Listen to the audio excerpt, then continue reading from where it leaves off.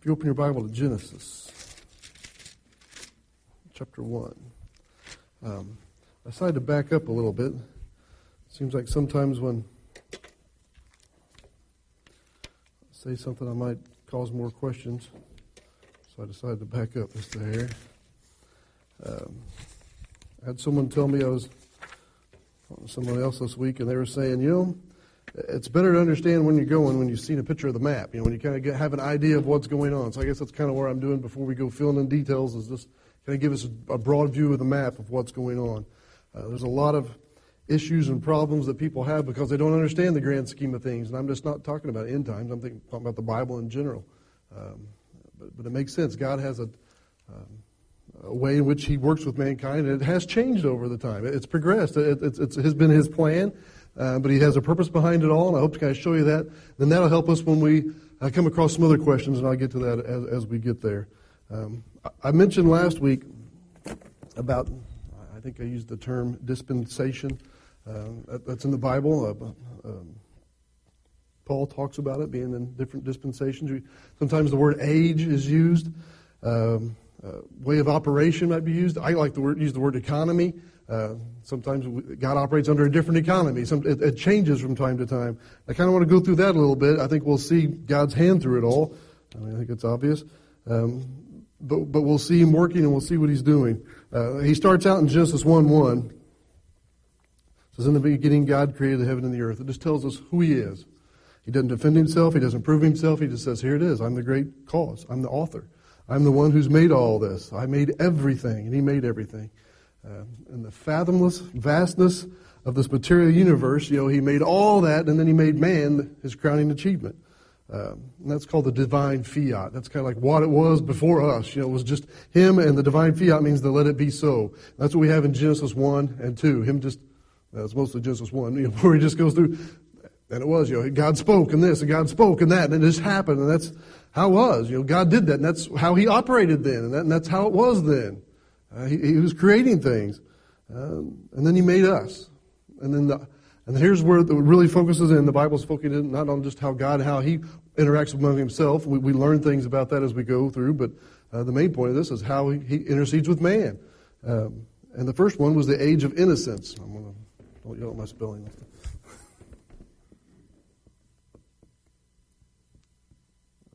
Right, but it's right side. But that's innocence. That's how it worked at first. Adam and Eve were there together. Genesis 2, verse 25 says, and they were both naked, the man and his wife, and they were not ashamed. They were innocent. They could go before God. God would come down and walk with them in the garden, and that was the way it worked. That's what God determined for us. That's what He wanted it to be.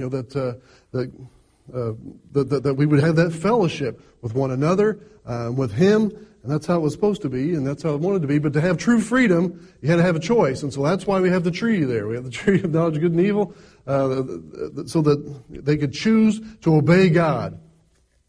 But as we're going to see throughout all this, man never chooses that. Man overstepped his bounds. He violated his innocence. He wanted to know more. He wanted to be like God. He wanted to have knowledge. He wanted to have that power. And so he listened to the serpent, as Eve did, and cast us into ruin.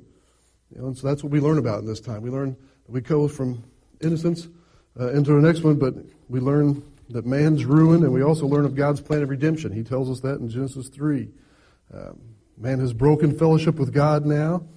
Now man has no means, no method or person or process to mediate between himself and God. There's nothing there. There's nothing there for them to be able to get this right. Now we know that they're sacrificing something, that there's a shedding of blood, so God must have gave them some instruction. But the main thing that we know is that we moved into the next economy, which is conscience.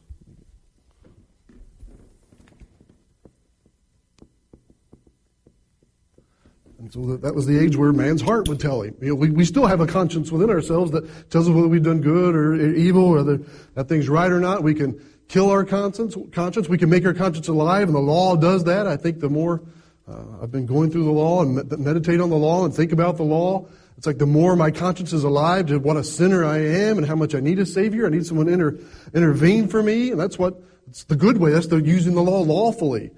Why else would it be on the news all the time that they want the law out of the school, they want the law out of the courthouse, they want the law, if there's a case going on to get something out and it's something from the Bible, chances are it's because it has a point and a purpose. And the purpose is it shows us that we're sinners and it shows the need for the Savior. If we don't ever feel convicted of anything, we think we're all okay, everything's all right, let's just feel good and do it, and we keep on going. And that's where our nation's going. But we were under conscience.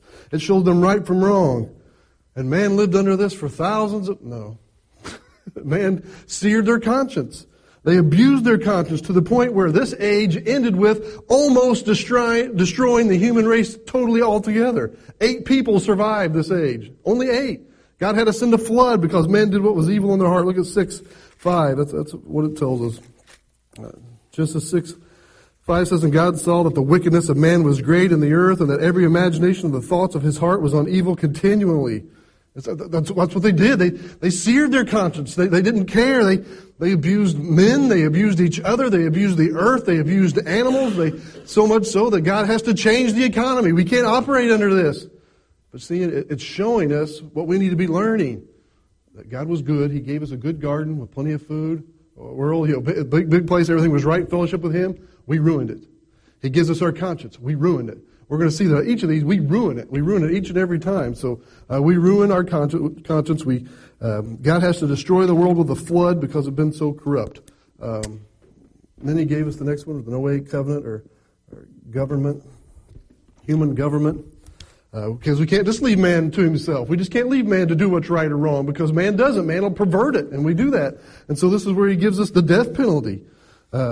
So mankind is given the responsibility of mankind. We police ourselves in this way. That's called the Noahic covenant. It's Genesis 9. It's probably good to read this because our conscience hasn't been done away with. The government hasn't been done away with. And some of these things continue on, but just not in the way that they were. God reveals more and more as He goes. Genesis 9 verse 5 says, "And surely your blood of your lives will I require, at the hand of every beast will I require it, and at the hand of man, at the hand of every man's brother will I require the life of man. Whoso sheddeth man's blood, by man shall his blood be shed, for the image of God made he man." So there's the main one. He also, before that, says He put the fear of animals, of man, that the animals would be afraid of men to protect them because we would just abuse them, and we prove ourselves true in that way too. And so He's done that. This is the Noahic covenant. He tells them to be fruitful and multiply. He tells them to replenish the earth. He tells them to scatter and take over the earth. And that's exactly what men did. No.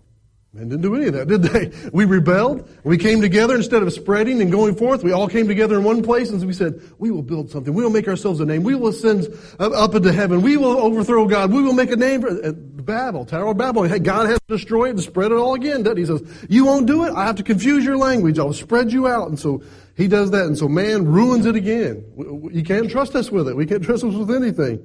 So He has to move to a different economy. He just can't trust our conscience. We can't trust government. And so He gives us, He moves into the economy of promise.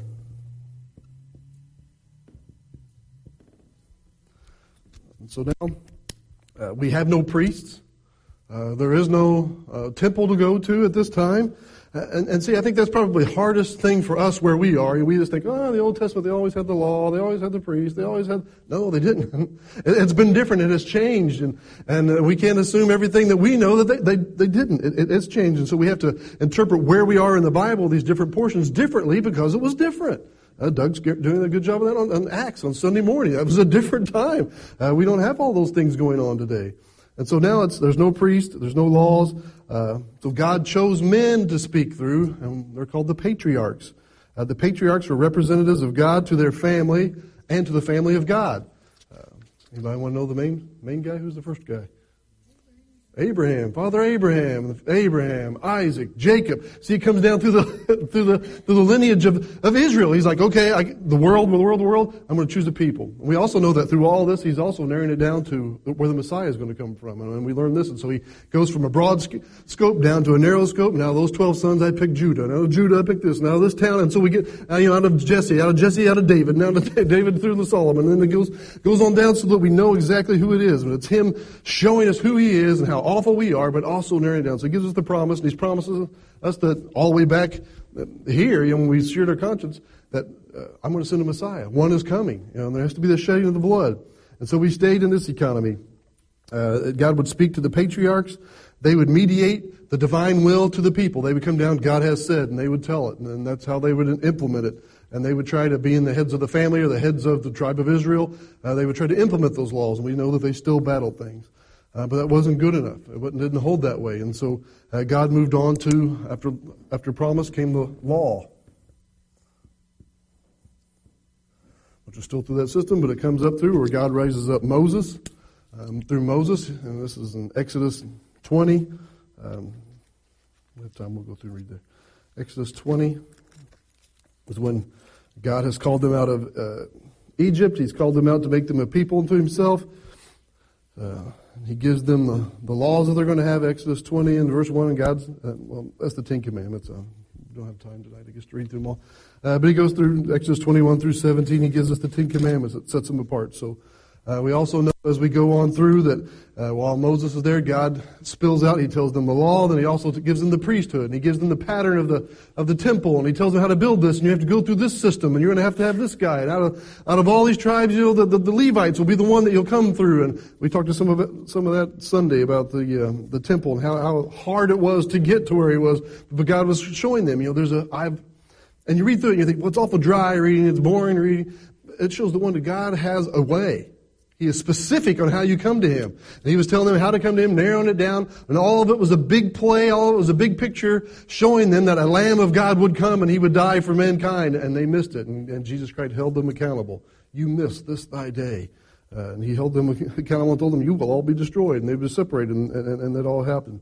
And so this went from Sinai, Mount Sinai, up to the crucifixion of Jesus Christ. Look at Matthew real fast. Matthew chapter 5.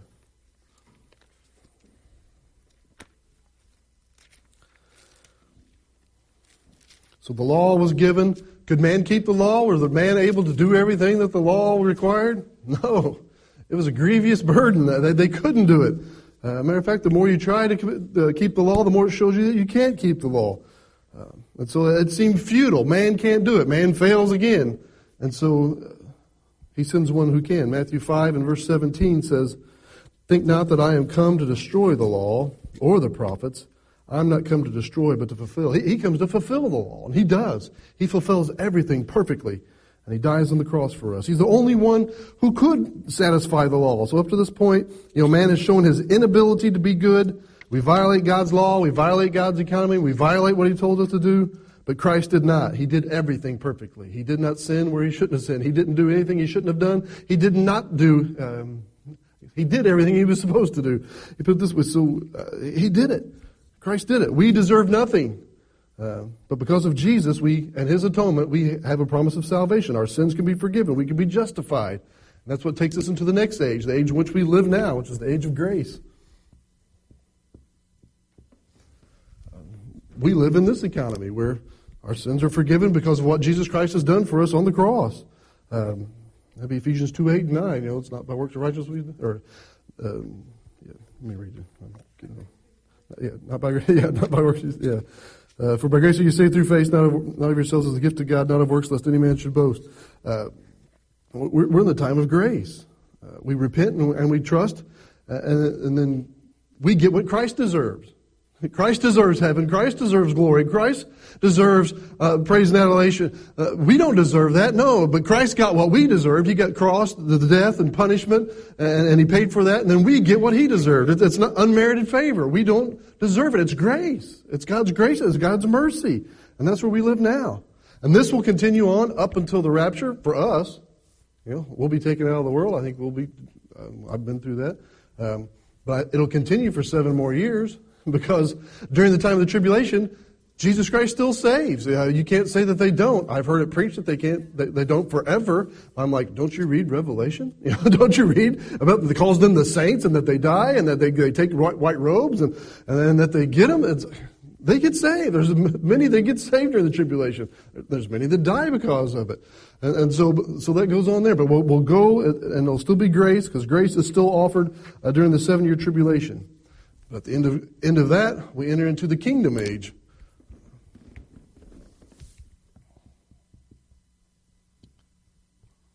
That's the millennial reign of Christ. That's the 1,000-year reign of Christ where he rules and reigns on the earth.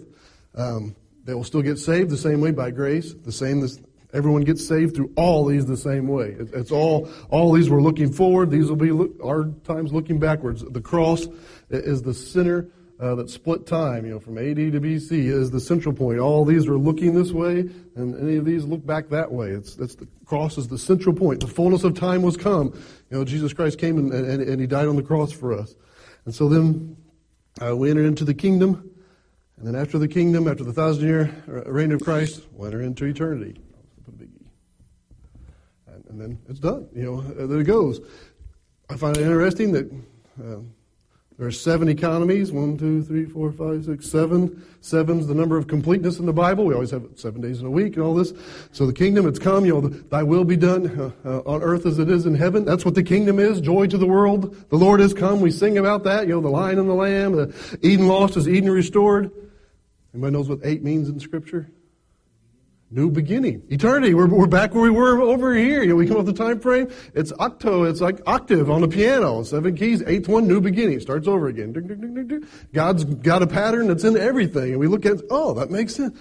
It makes sense.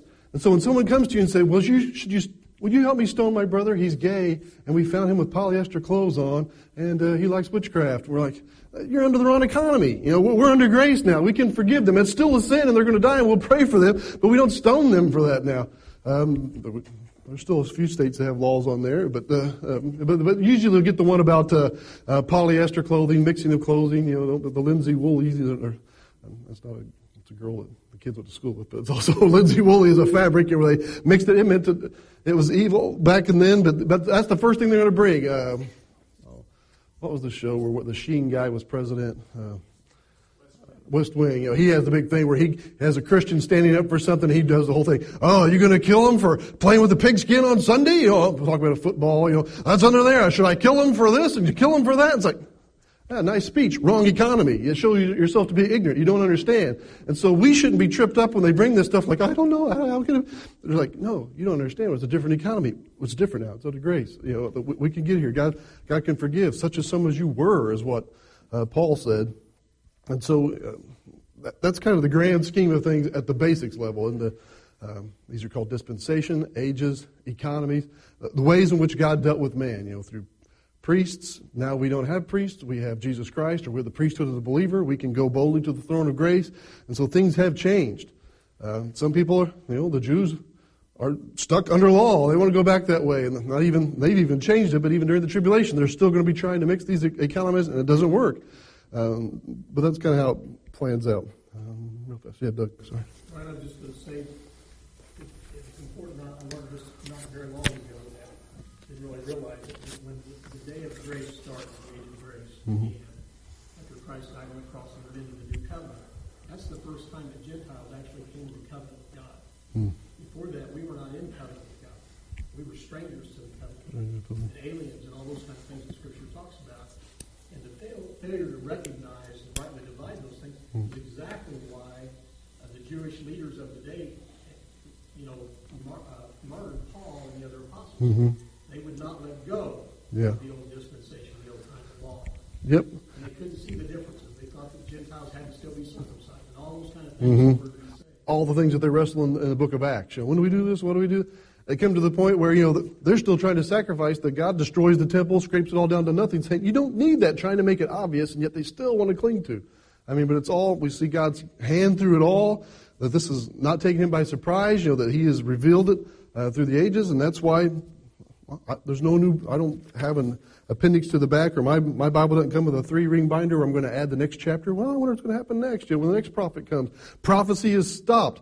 The Bible says that there's a gift of prophecy, but when you rightly divide it, there's no more telling of the future. Unless I'm reading Revelation or I'm reading Isaiah and telling you something from the future, I think that gift is done. It's forthtelling, proclaiming the gospel, proclaiming what's already been declared. It's not like, I've just got a word from this. Maybe somebody. God doesn't say maybe. If they're going to go back into that economy, if they're wrong, you kill them. That's the way God protected himself and his word. And so we need to, there's a lot of stuff like that goes on in churches today. I'm told that this now, we're, okay, in the end time, a lot of the Jewish people are going to come to recognize Jesus, or they call him Yeshua, as the Messiah. Okay, they have a problem with just as the Gentiles had a problem with being circumcised and taking on the laws of the Jews are having a problem with giving up some of their practices, which I don't see anything wrong with some of their practices, like the festivals. Yeah. God didn't put a time limit on those. Yep. And some of those, look, I know the Feast of Booths continues on throughout the kingdom. And Yep. it would be so wonderful and great, and we ought to be praying for the fact that Jesus didn't create a new religion called Christianity. He was a Jew, and we as Christians, as believers in Jesus Christ, are grafted into the root, what they call the root of Jesse. Yep. We're grafted into the vine. Yep, exactly. And so we're all one. And they can come back in too. Exactly. Paul talks about that in Romans. It says that if the natural branch comes back, it grafts in naturally. We Yep. should be encouraging them to do so. Amen. Amen. Pray for Israel. That's right. Tim? Pray for Israel. The Absolutely. interesting thing about looking through this is that there's a basic factor that God demands and requires us in all of it. If you go back to the very beginning when in the innocence, Oh, but yeah. the only thing you were given was one rule. One command. Yeah. Obey this one rule and didn't do it. Go into the conscience. You obey the conscience Obey your that you're conscience. given. You don't do it. You go into the government. You obey what the government has told you to do. No, we don't do it. God requires our obedience through every situation. And Yeah. It'd have been easier back in the beginning, wouldn't it? Yeah. actually, when you get to where we are now in the grace on the diagram, this is probably the toughest time out. Yep. Because we're in the grace. Yep. It doesn't matter. Much is given, much is required. A Yeah. lot of churches will give you that. License. Yeah, that's what Paul. And it's okay. Don't worry about it because we're under grace. It's all under the blood. Yeah. But yeah, the obedience, I think, is a big key to every piece of it. Amen. You're right. Exactly right. That just shows that we're unable. And that's why we needed the Savior. We take all that out, and all of a sudden Jesus is just some good guy. I guess we'll probably too small. And this is the mistake he made. God told him specifically what he was to do, and he's going to wipe out All the animals and the Ammonites, I think it was. But anyway, yeah. What is this well, bleeding in my? I just brought the choice. The best of the cattle and stuff back to sacrificing. God says, Obedience. I don't want sacrifice. I want obedience. Amen. Yep. What's the bleeding in my ears? Yep. Yeah. Obedience rather than sacrifice. If we just learned that. I had a couple more just real quick because I know I also got a lot of questions about mortals and immortals. How's all that work out? Well, just real simply, just a quick look. There's how it works out. We'll look at that next week. I'll probably have to make it either blow it up on there or make it a handout. I thought, man, it's 13 by 19, but it seems tiny when I get it here. But that's kind of how, a little more detail how it goes. We'll talk about that next week. How's that? And then we'll get back into, we'll zoom in on the details because each and every one of these, so it's like the church age, the rapture, the Bema Seat judgment, the crowns. That's kind of where we are. We're going to focus back in the supper of the Lamb, the second coming, and then we've got all this other stuff and how that works out. And so that's page 1. And so there's plenty in the future to look forward to, and there's a lot of detail, and the Scripture goes into it about it. So I think it's worth to be studied. But I'll try to have handouts for you, and that'll make it easier next week. And so.